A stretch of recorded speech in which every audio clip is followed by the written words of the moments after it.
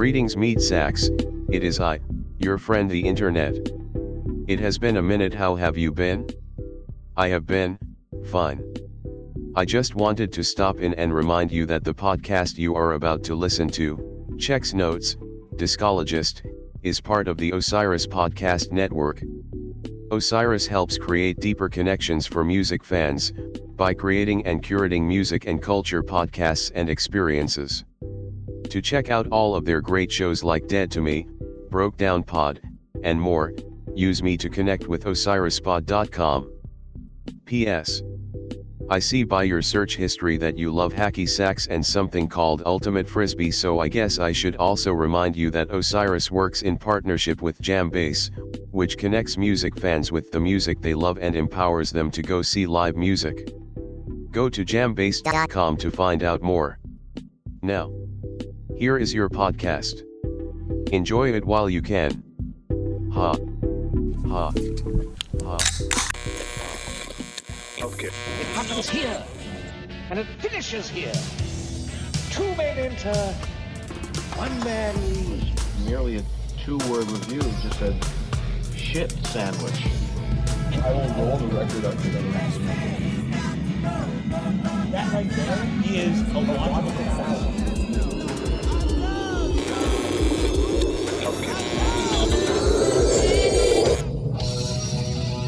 Welcome back, fellow music lovers. You are now tuned in to yet another exciting adventure with us here on Discologist. Coming to you live from Tiny Shack in Milwaukee, Wisconsin. I'm your host, Kevin. We are so happy to have you here yet again as we speed on towards the end of 2019, at the end of this decade. You know, we haven't in a long time done an episode like this where we talk about an album that is, it was 30 years old. You know, a classic album, a legendary album. This one might not be so much legendary an album as it is a legendary song. The Chris Isaak's Heart-Shaped World, which had the song Wicked Game. You know it, you love it, you internalize it. You're gonna hear a lot about it here coming up in just a second. But we wanted to do this because Wes Covey was a fan and started like digging back into Mr. Isaak's work and finding that there is a lot of stuff in there to love. And that's actually what we spend a lot of our time doing here is so often we put stuff that is older on a shelf and we look at it sort of with an ironic eye and don't think to consider the anthropological truths that it will reveal if you just pull it off and listen to it, and you can dig in just the production value, what they were writing about, what they were wearing, what they look like. Everything is tied up in that piece of music, piece of art, whatever you want to do. And so that's what we do with Heart-Shaped World. It's a fun chat. We a whole lot of talk about hunk core and hashtag dreamy, but we're going to get to that in just a second.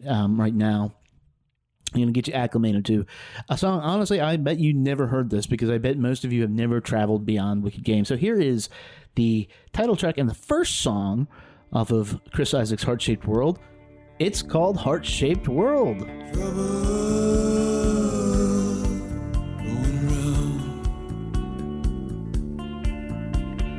Trouble going down.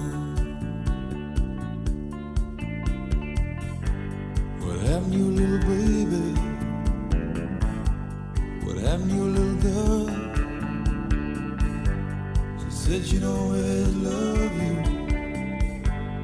in your heart-shaped world.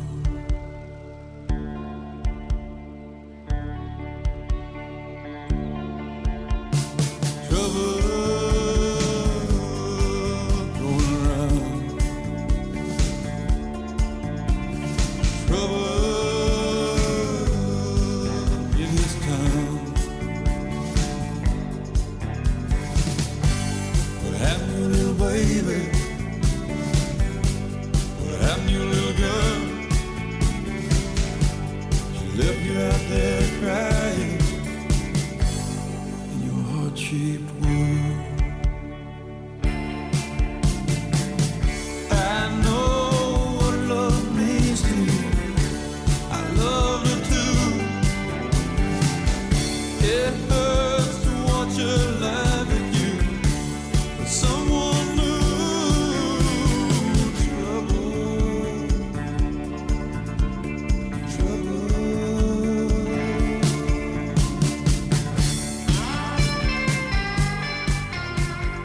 Wes, welcome back. This is your idea.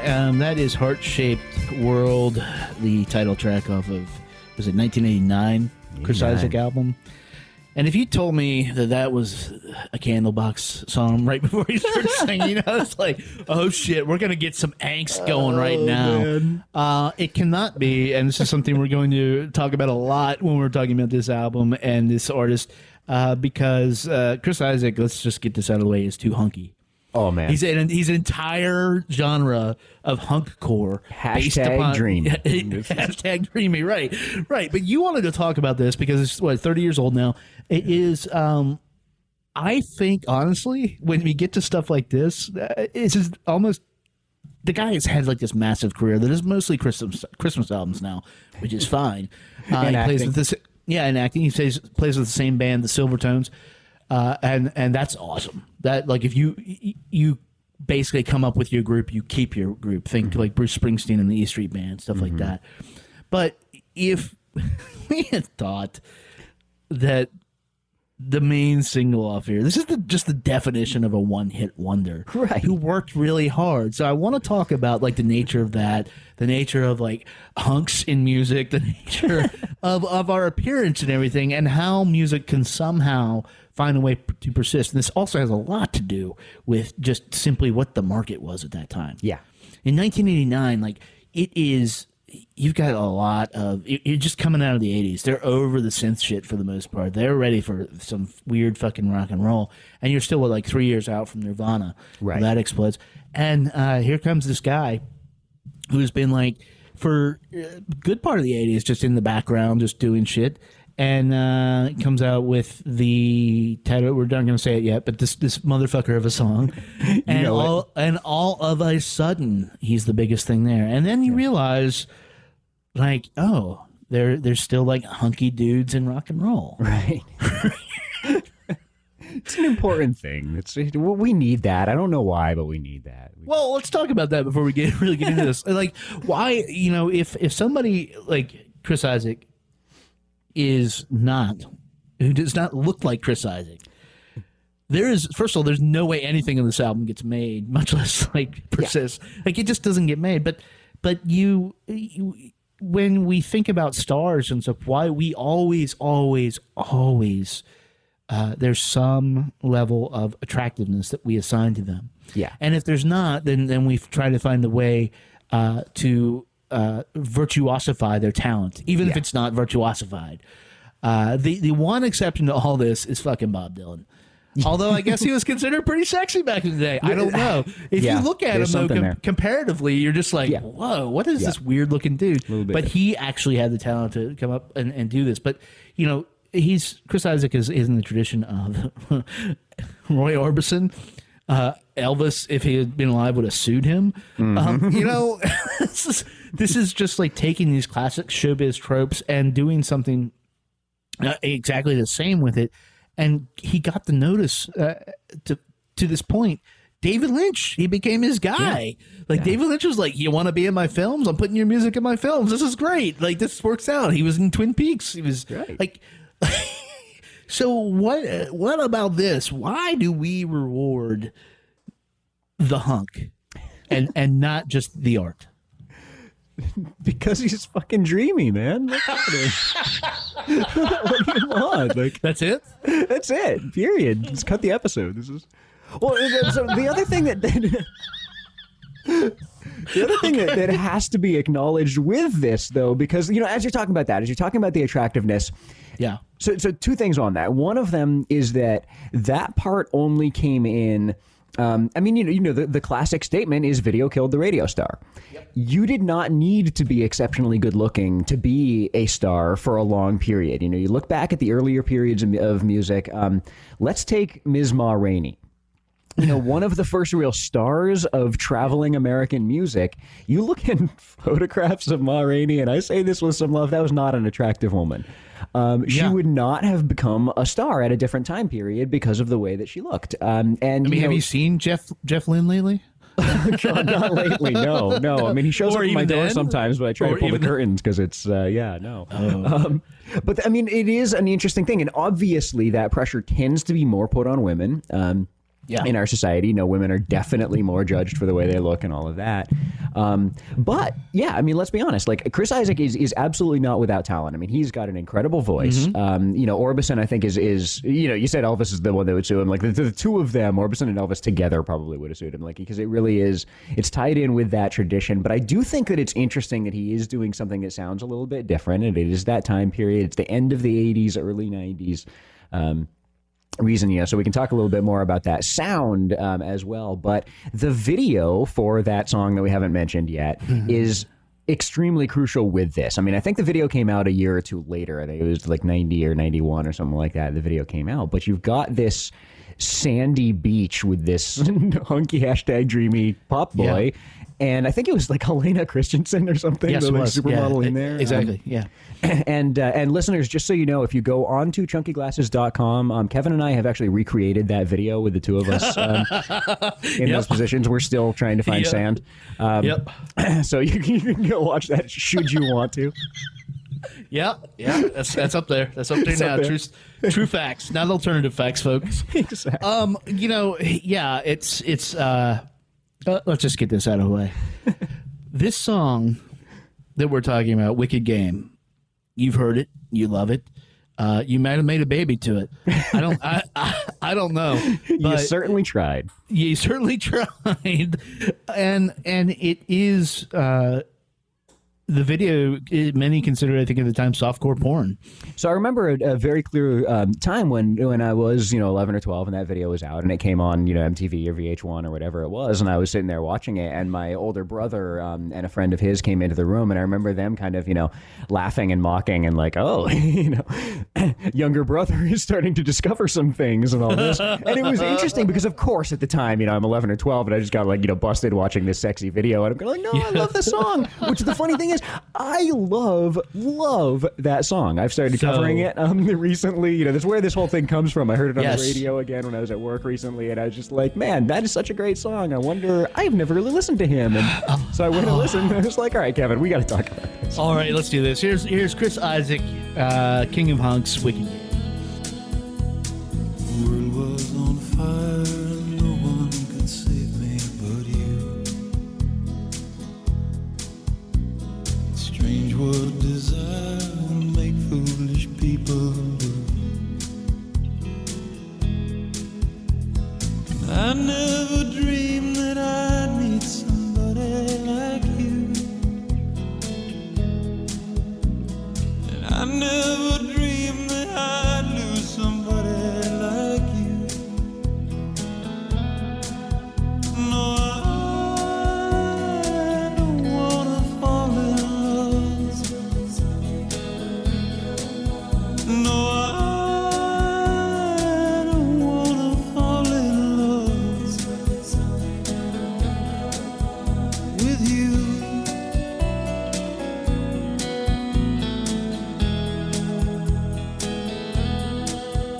With you.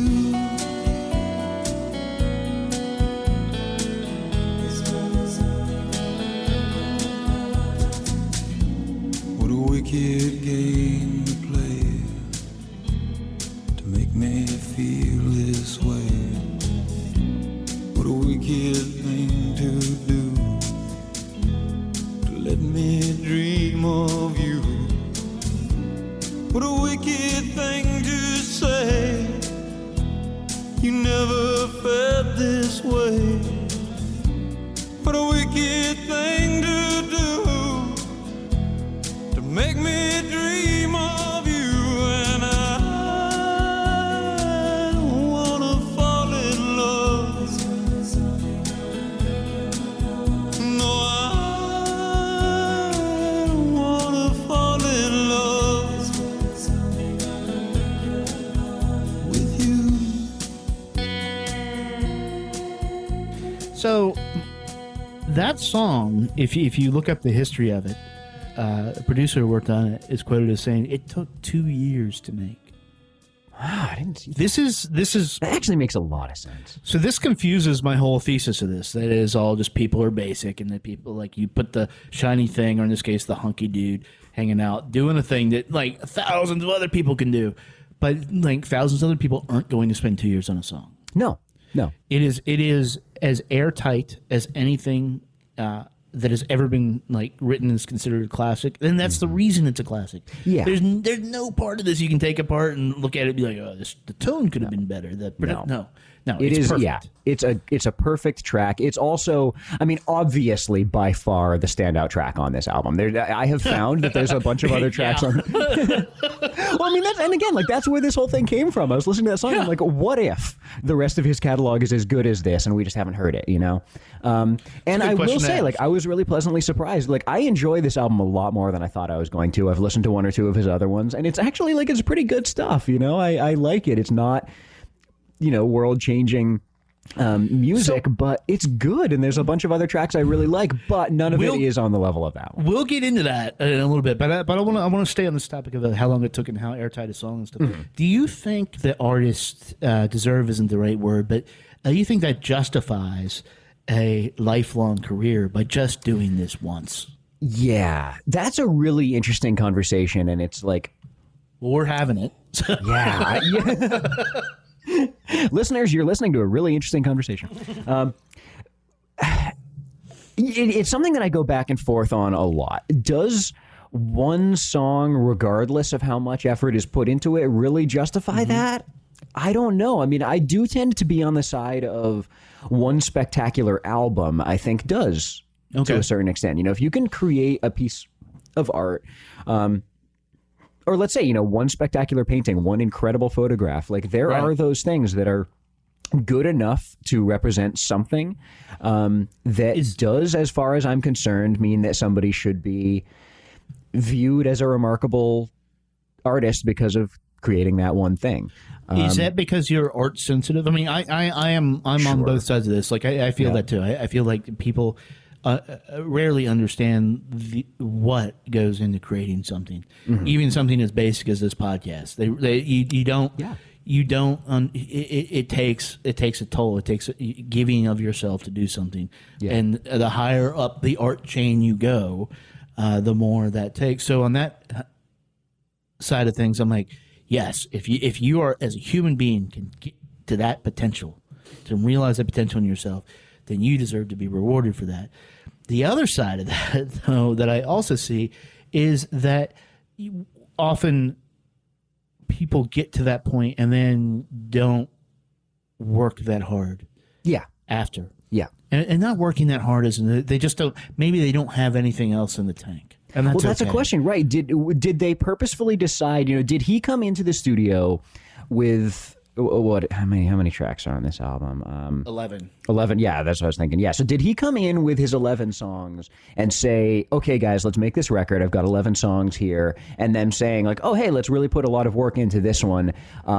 Did they listen to the rest of them and say, "You know what, Chris? Like, there's nothing else on here that's worth putting that much time?" And like, I'd be curious. You know, what really is that? Were they just like, "Okay, hang on, like you've really got something on this one song," or at the same time, like, was it not until partway through the recording process, like, did they get like a particular guitar line or a particular guitar tone, or, you know, start to kind of put together this atmosphere of that song? Because let's be honest, like, that's the most remarkable thing of that song is the general atmosphere. I think that's what attracted David Lynch to him, that and the dreaminess. But that, like, those are what pulls in the appeal. It is the atmosphere. There's nothing else quite in that kind of haunting noir country folk rock thing that does that as effectively. So were they kind of just partway through it and then like, you know what, we've got something that could be really special here, let's really do this one right? I think, and this is a question to anybody who made this album, I want to play a little bit of this song. Here's a little bit of In the Heat of the Jungle.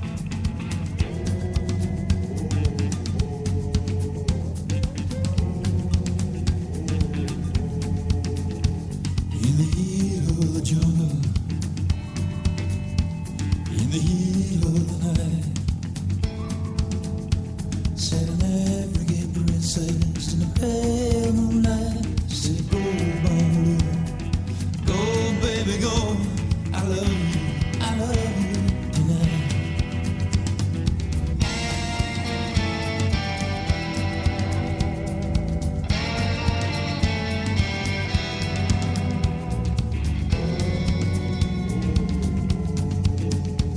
I go hide in the jungle.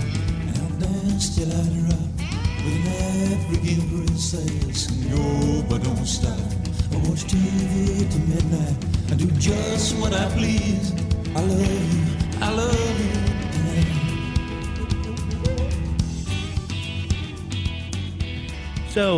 So people who made Heart-Shaped World, did you hear that song and think, fuck, that's good. That's good. Because look, it's not.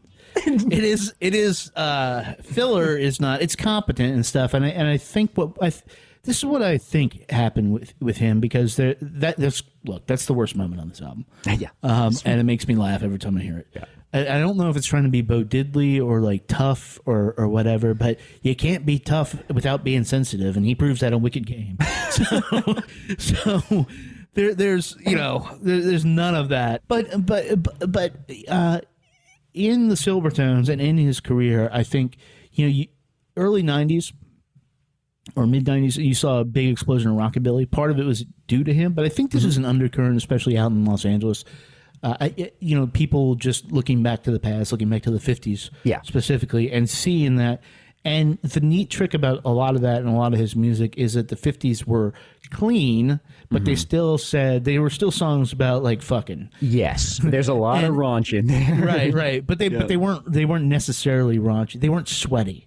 Right. Yeah. So there's songs about fucking, but they were just like all like very sterile and his work and the work that a lot of artists back then were doing, that were sort of reviving this and wearing the pompadour, putting on the uniform, were sweaty.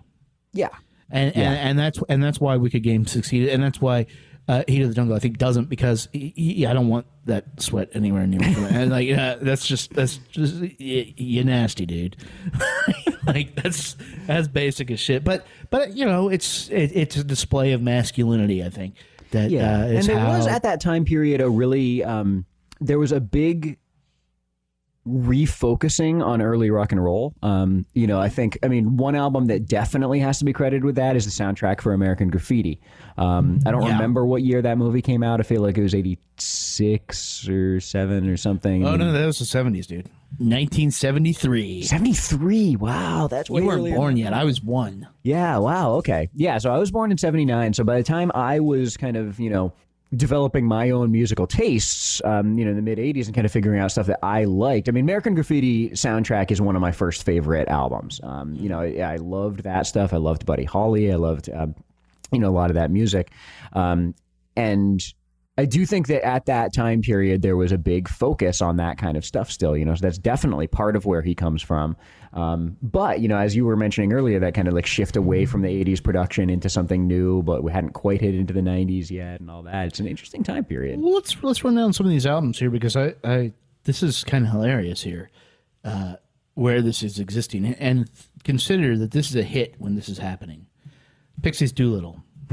So that's not necessarily in the mainstream, but Paul's Boutique certainly was. The Cure, Disintegration, at the same time that this is happening. The Cure. You know what? I will just interject for a moment here. Like, there are some production similarities between Disintegration and this. I'm getting to that. Getting to that. Yeah, because you couldn't. There were just production similarities across the board for these albums.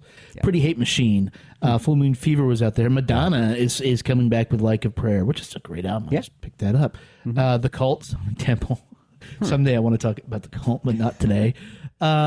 Steel Wheels. This is where you're talking about the production, the Rolling Stones. Great songs, really whack production. Also, Phil Collins, Round 2, but seriously, is out there. You had, and this I think will drive it home, Don Henley's The End of Innocence. Oh, man. And I am guessing that you aren't a fan of that, but I am. I celebrate. I don't spend a lot of time with Mr. Henley. I celebrate the songs basically because Bruce Hornsby wrote the hits. Okay, and so that's great. But the point is, like, these all had a unified sound. This gets into a unified sound, and where people were like, if you think about Don Henley, he's at a point where he's got that weird ponytail, and people are like coming out of, even bands like the Cult are almost look like the Misfits.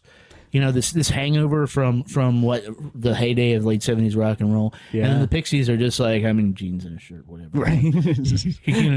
And who knows what the fuck Robert Smith's on. But those images and that iconography was changing. at that time. And at the same time, you also have more black artists up in there because really rock and roll was about being white. And it's not rock, but Janet Jackson's Rhythm Nation, De La Soul, 3 Feet High and Rising.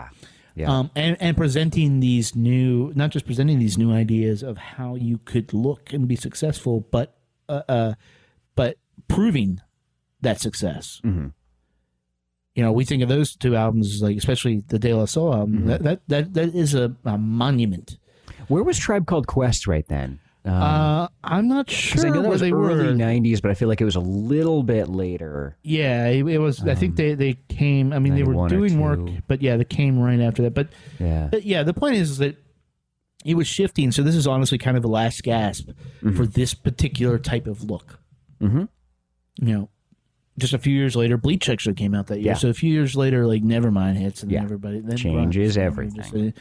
and that's where Chris Isaak, I think, gets lost. Yeah. I think, and he went into the acting thing with David Lynch, and his music is noirish enough that it's perfectly suited for all of that. But there's work that hinted at that on this album, and I think this is one of your favorite songs. So let's play a little Blue Spanish Sky, because we'll play it and come back. It's a big blue Spanish sky.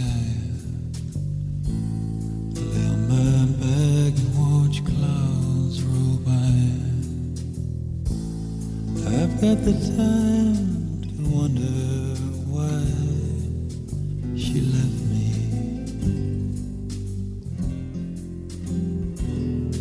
It's a slow, sad Spanish song. I knew the words, but I sang them wrong. The one I love is left and gone without me. Now she's gone. How the world has changed. Watching a blue sky begin to rain.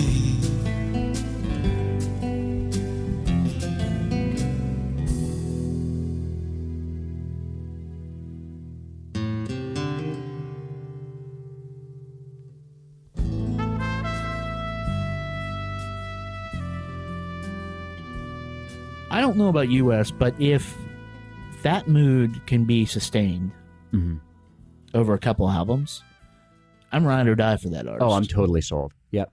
I mean, that was the first, like, you know, as I said, this whole thing came from my hearing Wicked Game on the radio when I was at work this summer, you know, working at, serving at a cocktail bar, and like suddenly there's the song, and I'm just like, oh God, I love this song so much. And then went and put on the album, and like, I just said, you know, my first reaction was kind of like, you know, there's actually some stuff on here that I think is actually kind of interesting. And then when Blue Spanish Sky came on, especially being the track right after Wicked Game, I was kind of like, hang on, there might be more to this than I thought. Yeah. And I will say that a couple of the other ones, like Kings of the Highway, right before that, doesn't really work for me. Like, it's not that it, I don't know, like it's almost too faded. Like, you listen to it and I kind of even enjoy it when it's on, and then it's over and I don't remember that I just heard it. And that's one of the fears of that kind of, like, you know, faded sort of music. But it works really effectively here too.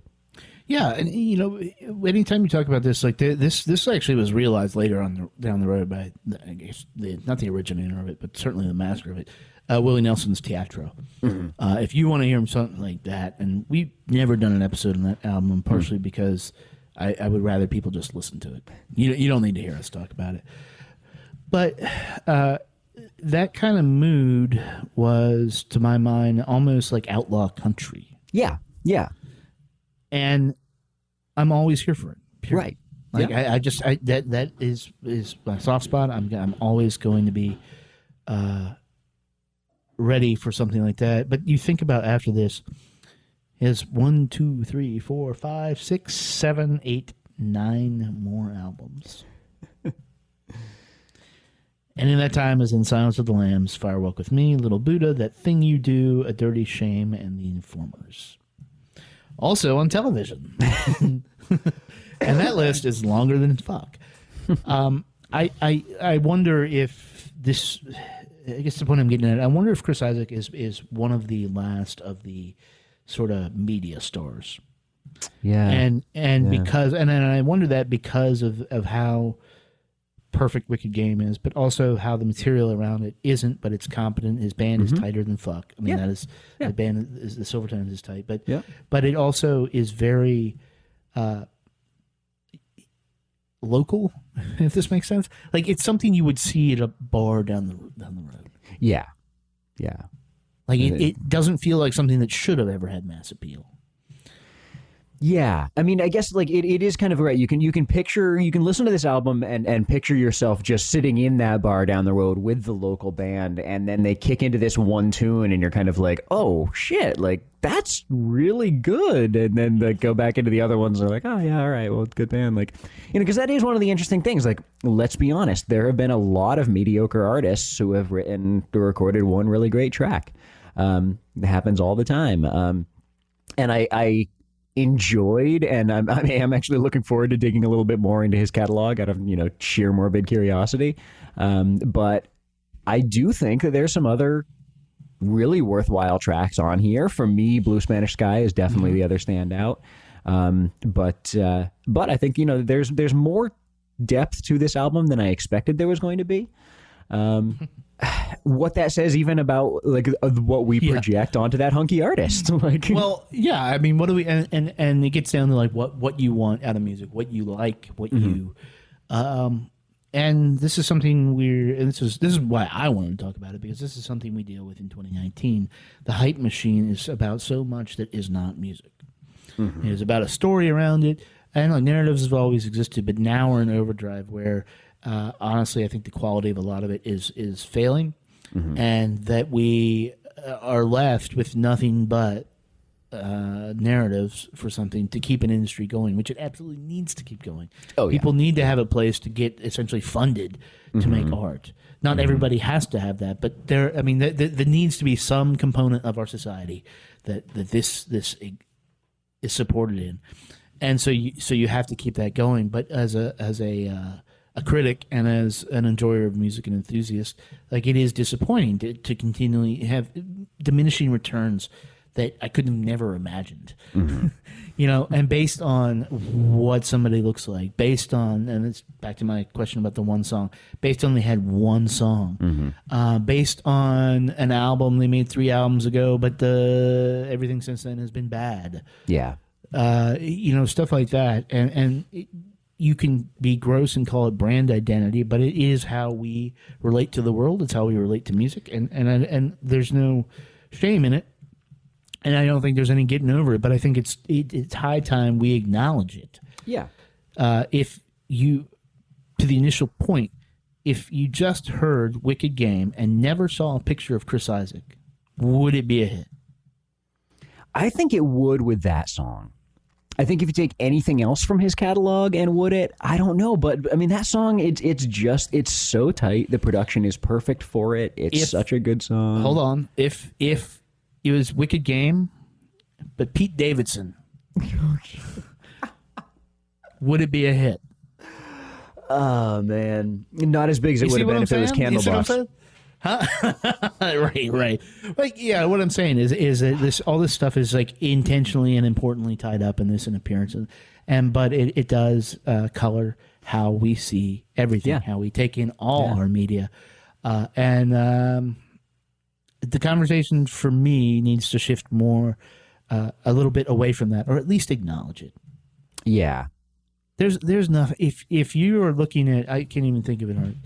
But if you are looking at somebody and being like, damn, they're attractive, and that is a reason why I like their art, that's cool. Yeah, right. That's cool. I mean, honestly, you see some weird combo of that and then gross, ironic, like in Lizzo's career. Yeah, sure. But that's her whole point. Right. Is that you all have decided that quote unquote big girls are not the ideal. Right. and not what is to be rewarded necessarily. That's what that translates into in capitalist terms. And I'm going to show you that, A, you want this. You're going to want this. You don't know how badly you want this. You don't know how badly you want this. But I'm going to do it by making like art that is better than these other things that you're simply basing it on. Yeah. Things that don't matter to it. And and it is interesting because, I mean, definitely, like, we should not pretend in any ways. I mean, even if you're shifting it away from physical looks and shifting into fashion and things like that, I mean, let's not try to pretend that we haven't wanted to check out a band because of the way they're dressed. Like, you see some of those promo photos and you're just kind of like, okay, I don't know who that is, but like, I'm going to go check them out because they look cool, you know? Sure. I mean, and that would include some of my favorite artists. You know, when I first saw David Bowie, it's just kind of like, what is that? And what kind of music does it make? Because I want to check that out, you know? Or like, I mean, you know, probably my favorite band picture of all time is Ornette Coleman Quartet. You know, the picture, the cover photo for This Is Our Music. And they just like, you know, I just joke all the time, like, oh, you've got a cool band photo? Look at this. You know, like those guys just look so incredibly badass in it. And I see that picture, I'm just like, yes, I will listen to whatever they're playing. And that's different from physical I was gonna say with jazz, you don't have that problem because like, what are you like, man, check out the blazer on that dude. Well, but you're going to tell me that you're going to look at Miles Davis, like photograph of Miles Davis in a smoky jazz club and not say that guy looks exceptionally cool and I want to hear him? Yeah. No, that's accurate. I mean, there is definitely a mystique and all of that to those jazz suits, you know? But yeah, it's I think too, part of it is that we look to things that are relatable to us. Yeah. And we listen to things that are relatable to us. And people don't do a lot of work. You don't have to do any work to enjoy any song on this album. And that's great. That's the definition of a pop album. Yeah. You work hard all week and you just want to be like lifted up or entertained for a little while. Yeah. And this person is doing the heavy lifting and that's why it should be rewarded. So maybe the answer, I'm answering my own question. Maybe, you should be rewarded for doing one great piece of art. Yeah. Yeah. That's powerful. Yeah. I'm certainly not going to object to getting rewarded for that, you know. Do I think that, you know, somebody should not have to work for the rest of their lives because they recorded one great song? Like, no, probably not, you know. Yeah. But do they deserve some sort of credit for creating one incredible work? Like, yeah, I think so. Okay. Because it's not as easy as you think. Like you said, you know, it's just a lot more goes into it than people think does. And, you know, writing a good song is one thing.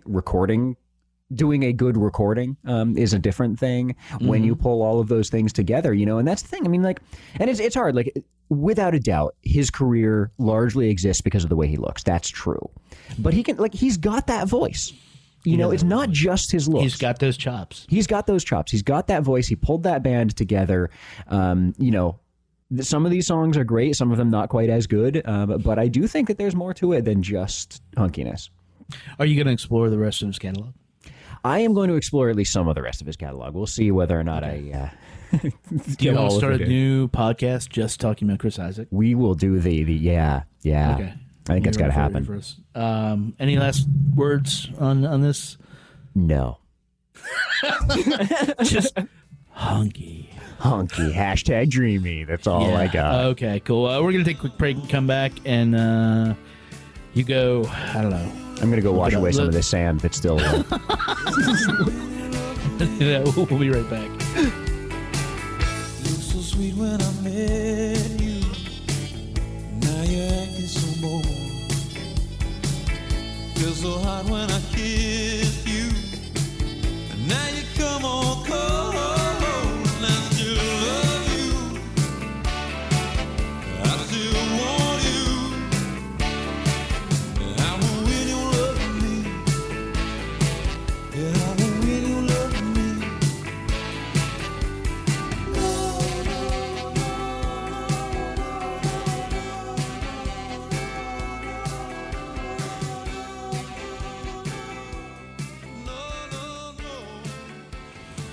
Chris Isaak's Heart-Shaped World has been available everywhere you can buy fine records for the past 3 decades. If you don't have it yet, it's because you don't want it. That is how that works.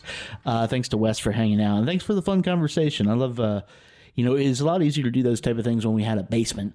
And now that we're sort of operating over the internet, it's a lot harder to get that kind of interaction, simpatico and whatnot. But it was a fun talk, so we're going to be bringing you more of those in the coming months.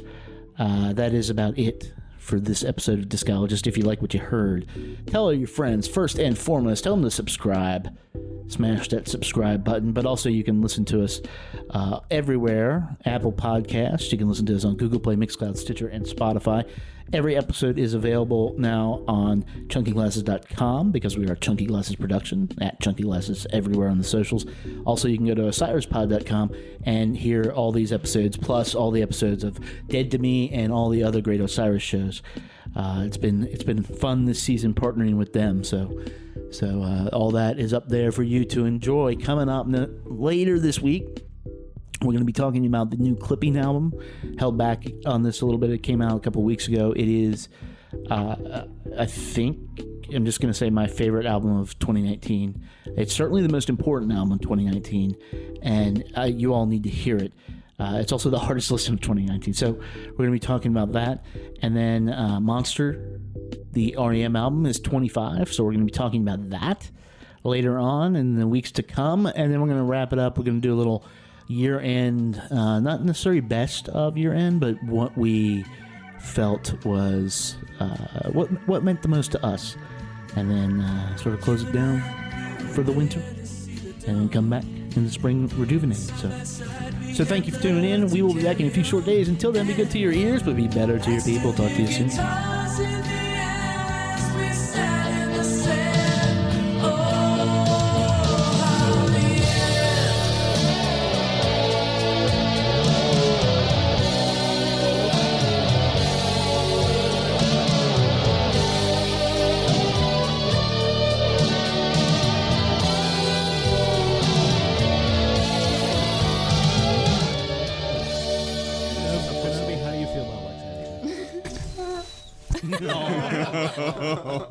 Kenobi.